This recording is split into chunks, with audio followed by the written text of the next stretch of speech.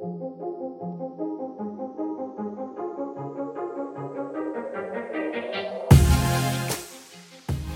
to the CT Startup Podcast, an inside perspective on the startup ecosystem in the great state of Connecticut. My name is Dave Menard from Martha Kalina. I'm one of your co-hosts. Eric Francis from Fresh Farm Aquaponics. And I'm Ojala Nain from Reset. Ojala is subbing in for Mike Kaufman, who couldn't make it today. Ojala, thanks a lot for joining us. No problem. Always a pleasure. Listen, we can't stress enough. You want to reach us? Please hop on our website, ctstartup.com. Leave an email. Make sure you subscribe. We'll keep you in the loop and make sure you know what's going on in the startup community. You can also reach us at CT Startup Cast. Yeah, that's on Twitter. That's on Twitter, and we're on Facebook too. Yeah. Excellent. So we have a great couple guests for you today. We're talking about the theories of conscious capitalism, which has been making a great strides across the country and is now arriving here in Connecticut.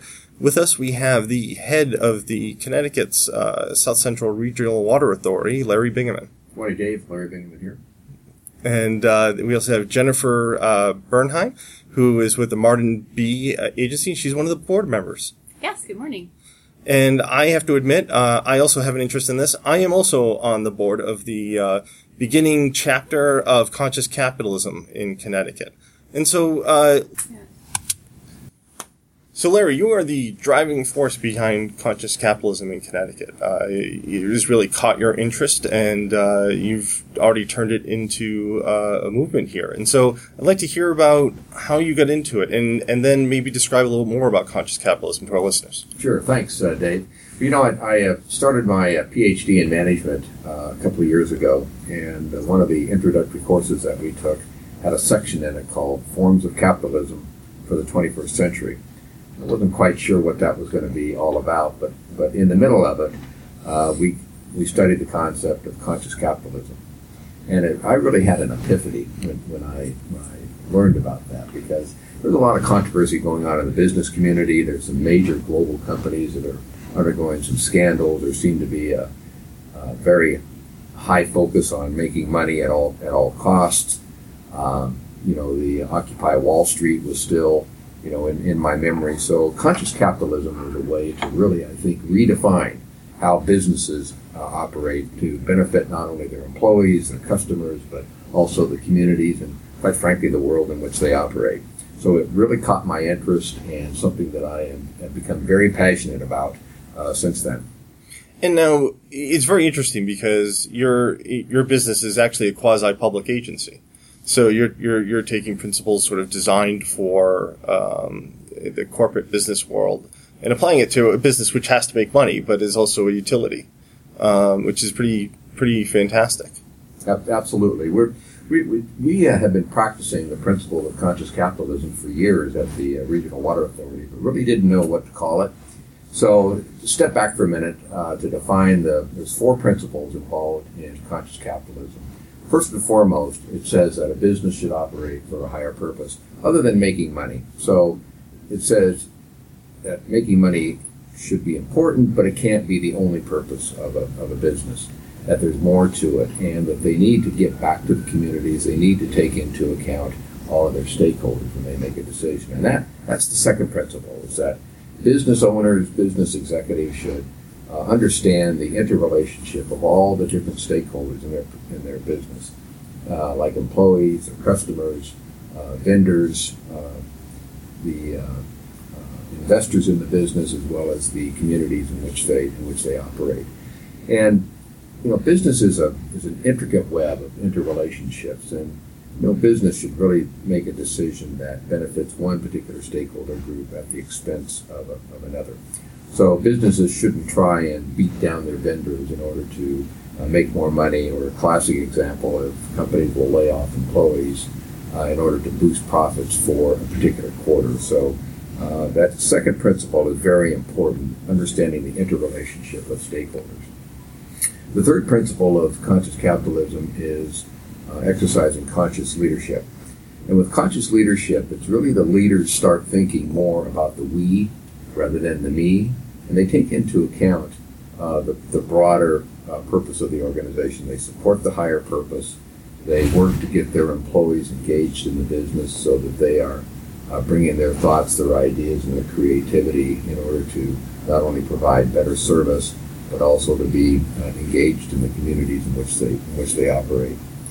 And then it's having a conscious culture, and that really wraps everything together. It's the leaders are supporting the higher purpose, the employees are supporting the higher purpose, the employees are engaged in the business, and it's really operating on all 8 cylinders, so to speak. So those 4 principles of conscious capitalism are very important, and we were practicing those principles without really knowing what to call it. So when I learned about it in my studies, I thought, gee, this is something that we've been doing. It's great, and it's helped make us successful through the years. So, John, is this sounding familiar to you? Very familiar. It sounds like similar conversations we've had about benefit corporations as well. There's definitely a very natural connection Absolutely. between anybody forming a benefit corporation and then applying and using the principles of conscious capitalism. Absolutely. It's they're not exactly the same, but I could easily see where almost every benefit corporation would apply those principles naturally, and if they were to apply it thoughtfully, could even gain more out of it. Definitely. Well, I think it gives it a structure, really. It gives a legal sort of infrastructure a more philosophical structure. Well, as I understand it, with a benefit corporation, you're protected so that when you have a typical C corporation, you have to strive to maximize profits, so Yep. the shareholders Yep. can bring a lawsuit. Yep. Whereas with a benefit corporation, they could actually operate toward that higher purpose, still make money, but they don't have to have that as a single focus, and therefore they don't have to be concerned about being sued by investors or their Absolutely. or their shareholders. So you said you kind of came to this conscious capital when you're doing your PhD, Correct. correct? Now, is that something? So the idea of like your first principle, right? Your first principle is about just not making money, right? And it seems to, and Ojala, you can kind of weigh in on this, is that it seems to me a lot of people in my age, I'm 28, right? And so in the 20s to 30s, already understand that. It's kind of like a built-in thing. It's like, yeah, a business has to make money, but that's not the reason why I'm doing it, right? I'm doing it because I want to get out of corporate America and I want to be in charge of my own life, or I want to have a social impact, or this or that. So it's like one of those things where, and again, talking to maybe my father, my uncles who have been in business here, it may be something where they're like, what do you mean it's not just about profit? You know, so it's like almost kind of like a generational gap almost. Absolutely. Or is it, because, and again, the reason why I asked about your PhD is that it seems you went later in your career to get the PhD, and like in your class what was the age range? That was this like an epiphany to a lot of people when you're kind of going through those courses about conscious capital? Was it like, oh my God, I've never thought about it like that? Well, it's interesting that you bring that up, because we had all age groups in there, people that were in their late 30s, early 40s, 50s. So there was a whole range of age groups and experience within the business world, as well as the nonprofit world or the military. So when we got into that section there, you could see that it really resonated with a lot of people within the class. Some of them, it was a new concept, like it was to me. Others, they had a familiarity with something like that, but not necessarily specifically conscious capitalism. But you could see it resonated with them, and we're finding that the millennials, the new generation of workers that are coming into the workforce, they really want to go to work for a business that has a higher purpose, that not just making money is the only thing. So it actually helps with recruiting new employees, because they want to have something that goes beyond the four walls of the organization, so to speak. Absolutely. There were some studies done by Deloitte recently that focused on, millennials entering the workforce and what is important to them. I believe it was over 70% said, the impact that their company is creating. So either maybe through a CSR program or maybe through just the values of the company, that is most important to them. Even at Reset, their intern program, we asked them at the end of it, what coming in at the end, what is most important to you when you look for a company to work with after you've graduated? And across the board, every single one of them in their top 3 had what is the impact that the company is creating. So it's definitely becoming, I think there is a bit of a generational change, but I think it's also as, the political climate, the economical climate has really changed in the last 20 years. And all those things, you kids from the 80s and 90s are growing up seeing a lot of those changes happening. They want to make sure they stay ahead of it before it's too late.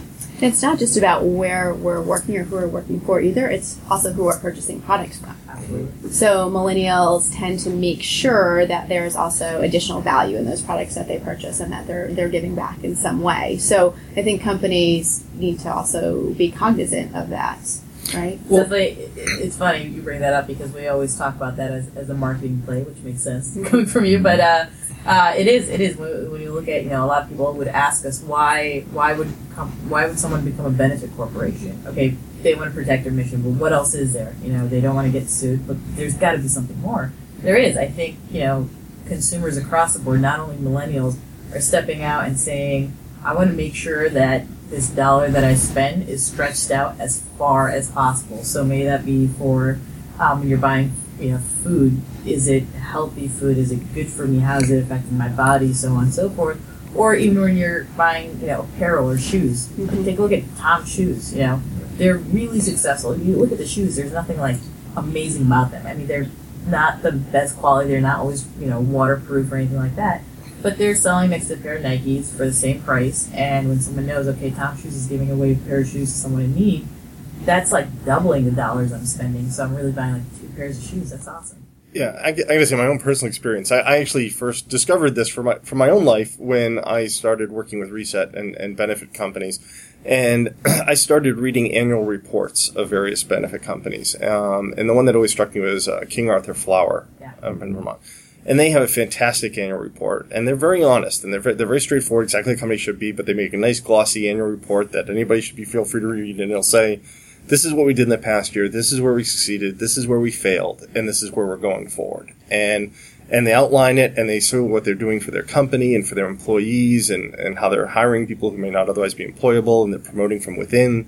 And they have a very employee-centric culture and they just built a new building and it's like 99% green. And, so I know I actually had bought, and this was a while ago now, but I buy flour maybe twice a year. But I was in the supermarket and I went to the flour aisle and I picked up King Arthur and I didn't even look at the other brands.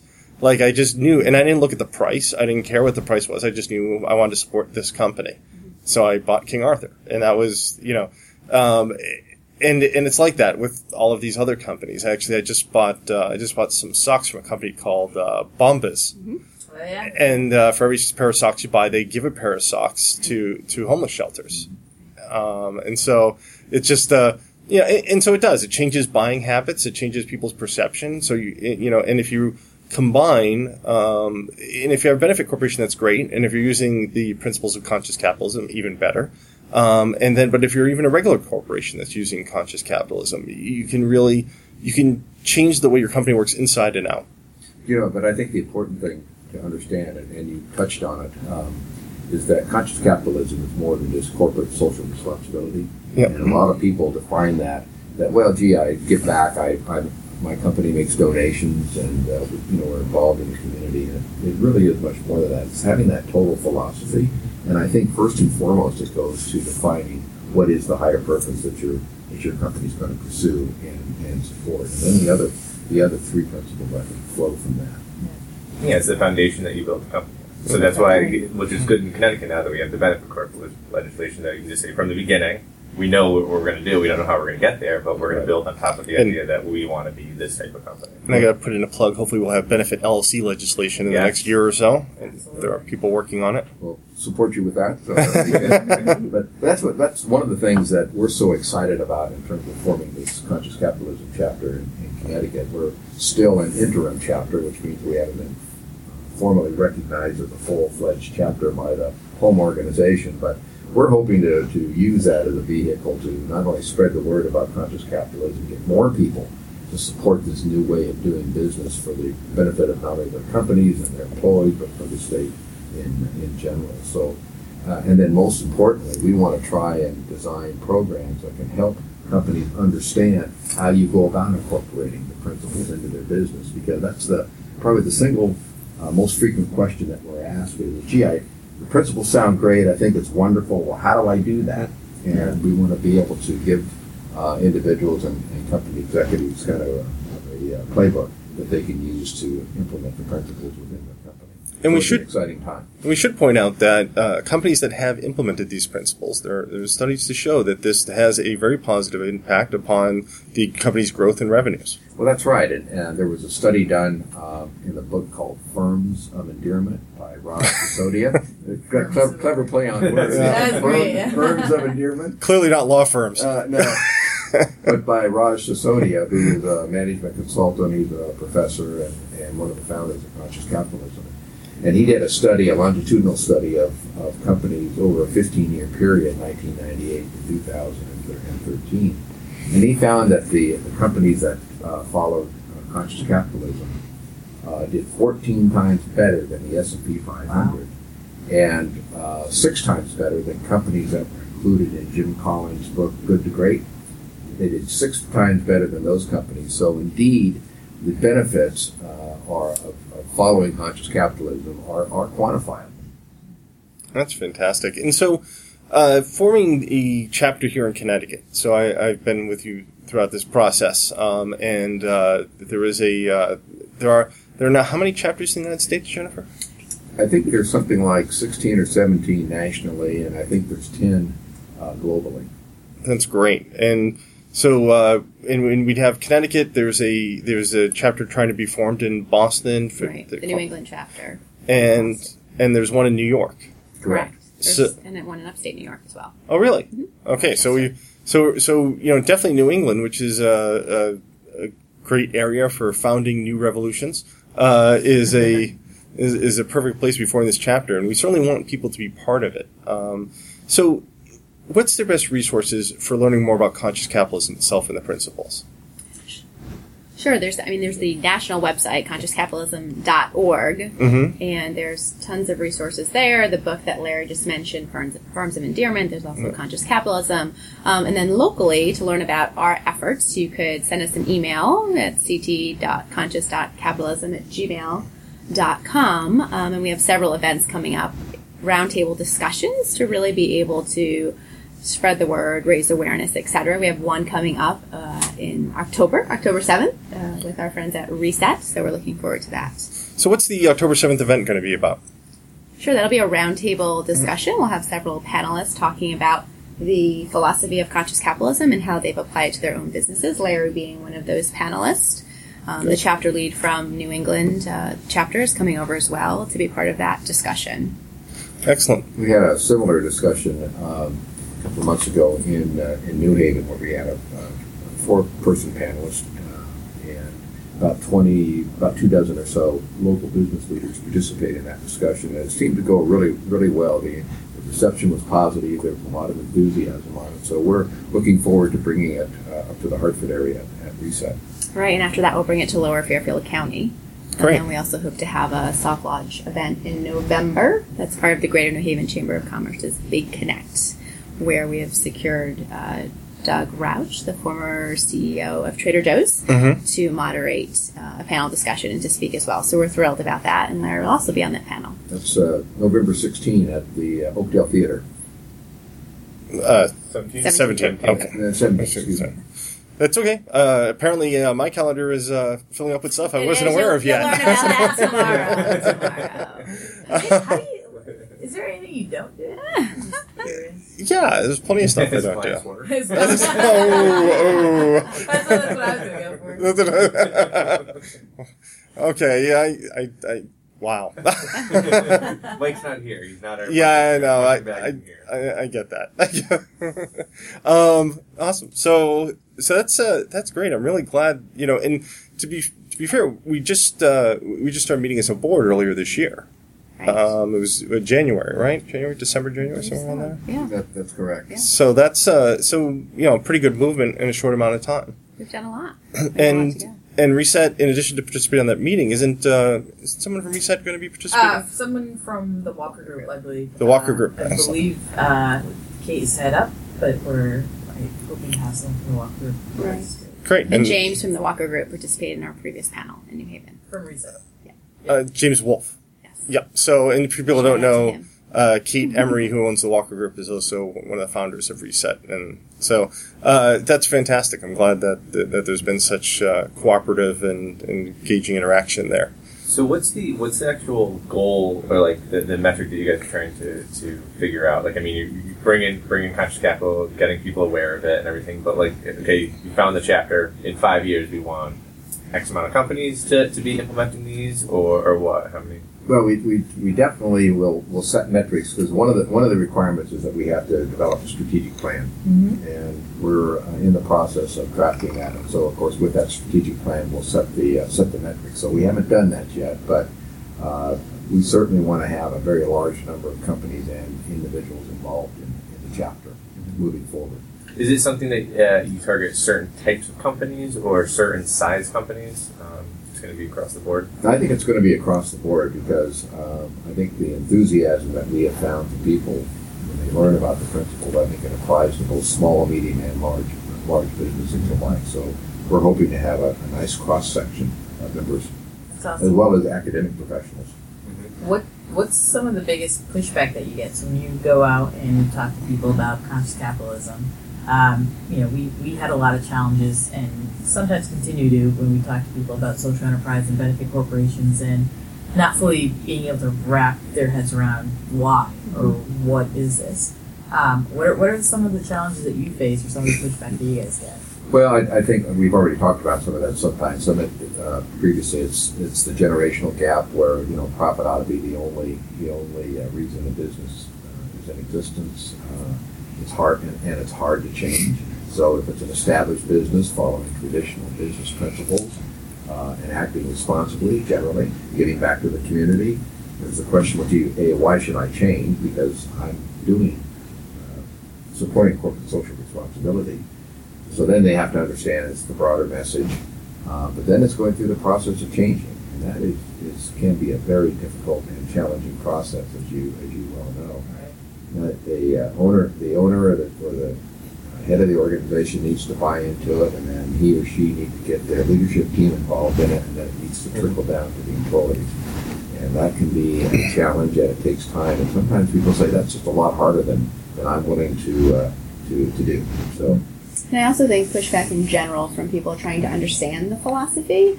And you have the advantage of the benefit corporation. It's a legal status. There are documents you fill out, you check the box, and you're done.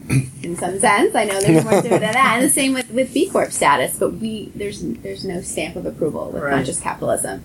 So a lot of business leaders are struggling with, well, how do I do it? How do I measure it? Right. So there's a lot of gray, but there's so many ways to implement conscious capitalism. And Larry, you can speak to that with the Water Authority and how you're letting it really kind of slowly integrate into your organization instead of forcing it as a new program or process. Right, and we've been very careful as we started talking about conscious capitalism that it's not the new program from the guy in the corner office that this is the way we've always done business. So one of the things we did, we had a vision statement like every company, and it was to be best in class in providing water and related services. Well, that you could apply that vision to any organization. So we had a group of employees that took the challenge of trying to decide what our new vision should be, and they came back with that, presented to the leadership team, and the vision was to be an innovative water utility that sustains life. And that really is where we say is our higher purpose, to sustain life. But obviously without water, it supports life itself, it supports communities' economic growth. So the rest of the statement is be an innovative water utility that supports life, supports its communities, and protects natural resources for future generations. And that really is not only our vision statement, but it also is our higher purpose. So providing the gift of water to sustain our community is the higher purpose that we strive for.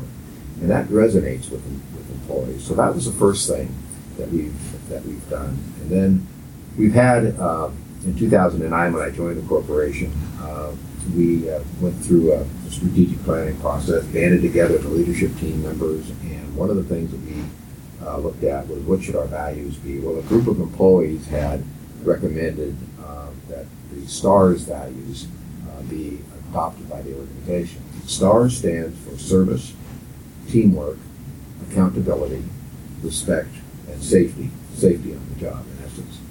And we said, those are great principles, and one that we have assimilated into the organization. So it's now part of our performance review process, so employees are evaluated on how well they live those STARS values on a daily basis. And by the way, you can also apply that at home. Yeah. That might be a lot more challenging than a corporation. So we have the STARS values that are used to evaluate individuals. When we're going to promote somebody, we judge how well they follow the STARS values. If somebody is going to be given an accolade, it's tied back to the values. And also, if they're given a discussion on how to improve performance, is also tied back to the STARS values. So those are two steps that we've taken that really, I think, not only help define but also support that higher purpose. But we've done other things too.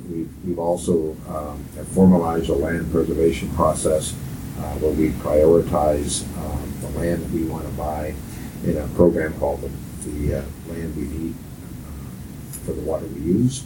And through that program, we've identified parcels of land within New England County. We've spent over $12 million since 2007 to preserve almost 800 acres of land. And that's to protect our watershed either through outright purchases or conservation easements. So we've done a lot of things to support that higher purpose. And then the leadership piece has been a part of that as well. So the being an innovative company, right? You're a utility, so quasi-public, right? Mm-hmm. And so innovation, I mean, was that something that was a part of your company before? I mean, like innovating again as a utility, you don't really think you're an innovator in the community. So it's like, how are you doing that right now? Is there ways in which your innovation is kind of going into the private sector, where other entrepreneurs can kind of leverage that? Well, we being a utility, the only way that you can generate revenues is through rate increases for your product. Well, we've had a what we call non-core revenue, so it's revenues generated without water rates. We've had a non-core business for several years through a service line protection program that protects the service line from the curb to the building, whether it's water or sewer. So we've been looking at different ways that we can expand that non-core revenue, and by doing that, we can offset rate increases moving forward, direct benefit to our customers. So when we did our last strategic plan, we updated that in 2015. We had over 52% of the organization participate in developing that strategic plan. Wow. And they and consider that with most businesses, you have at the most 30% of the organization engaged, being actively engaged in the business. We had 50% engaged in putting together that strategic plan. And they offered 135 different non-core revenue ideas that we are sorting through. And some of them are very interesting. Some of them are takes on different types of bottled beverages. Some of them are entirely new business ideas that we are evaluating. So the innovation actually has come from the employees themselves through our strategic planning process. Boots on the ground that are actually there and are thinking about it while they're doing their job. They're like, we could do this. That's exactly right. You're also reaching out to the academic community, right, with the Brainstorming Solution Challenge, hopefully in the fall. That's true. We've connected with Yale University, and we're going to have a hackathon with them. So as you know, in a hackathon format, you have college students, in this case it'll be graduate and PhD students from Yale, other colleges within Connecticut and Massachusetts. And for a day-long session, they will try and think about ideas to generate revenues to offset water rate increases moving forward. That's awesome. So we've connected with the academic community that we think will really be the beginning of a very strong partnership.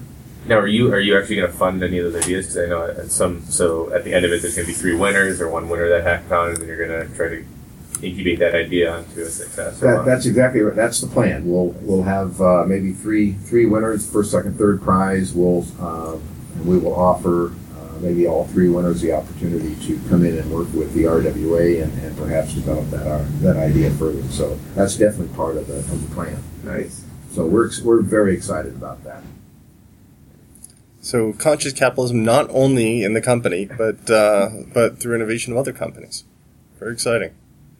So I think that's, again, everything that's going on with the RWA, with conscious capitalism and the expansion of these ideas in Connecticut and hopefully, bringing the message to the crowd. I think that'll be great. And again, you have such a natural fit with Reset and some of the other groups in Connecticut. So again, we talked a lot about events coming up, but before we wrap it up, why don't you again tell us the email? Sure, it's ct.conscious.capitalism@gmail.com. Fantastic. Any other last questions or anything you want to bring to Larry? Just what's the time frame of getting the group up and running and having kind of full implementation of the of your chapter and kind of what that means for entrepreneurs, obviously, that want to reach out and because obviously we want to be a part of the process and everything. Right, it would be absolutely great to have you join that. So we have to get our strategic plan done, have that completed. So we're hoping that we can have full chapter status by the end of this year or very early in 2017. So Awesome. we're putting that on the fast track. Nice. It's going to be great timing, hopefully, with benefit LLCs coming in as well. Yeah. Now, is there any ask of our audience? So, is there any type of people you need to connect with for the strategic plan? Any other kind of ask that you would have for the Connecticut ecosystem? Well, we have a great board of directors made up of community leaders, not only in the New Haven region, but Like also Dave. in Harvard, like just what I was going to say, like Dave, for instance. They provide a lot of support, but if individuals, we really encourage them to get involved in the chapter as we move forward. So taking advantage of that email address to request information, get put on our mailing list, and we send out periodically articles about different views of conscious capitalism, whether it's something the RWA is doing or something that other companies are doing as well. So we would encourage them to get on that mailing list and then become members of the chapter. And we haven't set the membership levels yet. That'll be part of the planning process. But they can either become a member or perhaps even a corporate sponsor of the organization to help spread the word, which is very, very helpful. Yeah, if I had an ask, it would be corporate sponsors. Corporate sponsors, yeah. All right. And we will... Oh, go ahead, Jen. Oh, no, to support upcoming events. I mean, so the long-term plan is to get the chapter up and running and then to have monthly or quarterly events and then also maybe a statewide conscious capitalism conference yearly. I mean, there's lots of opportunity down the road. And then having sub-events in different corners of the state. These round tables where you get people together to really talk about it. Kind of and then offering the resources that they need to implement to their businesses. Thank you for listening to the CT Startup Podcast. We want to thank our audio sponsor, the Murtha Kalina Law Firm, our guests for their time and input, our production company, Sublime Exposure Online, and of course you, our listeners, for helping make all this possible. Make sure to check out our Facebook page, our webpage at ctstartup.com, and our Twitter at CTStartupCast. And please make sure to join our newsletter for all the latest information on the Connecticut Startup Scene.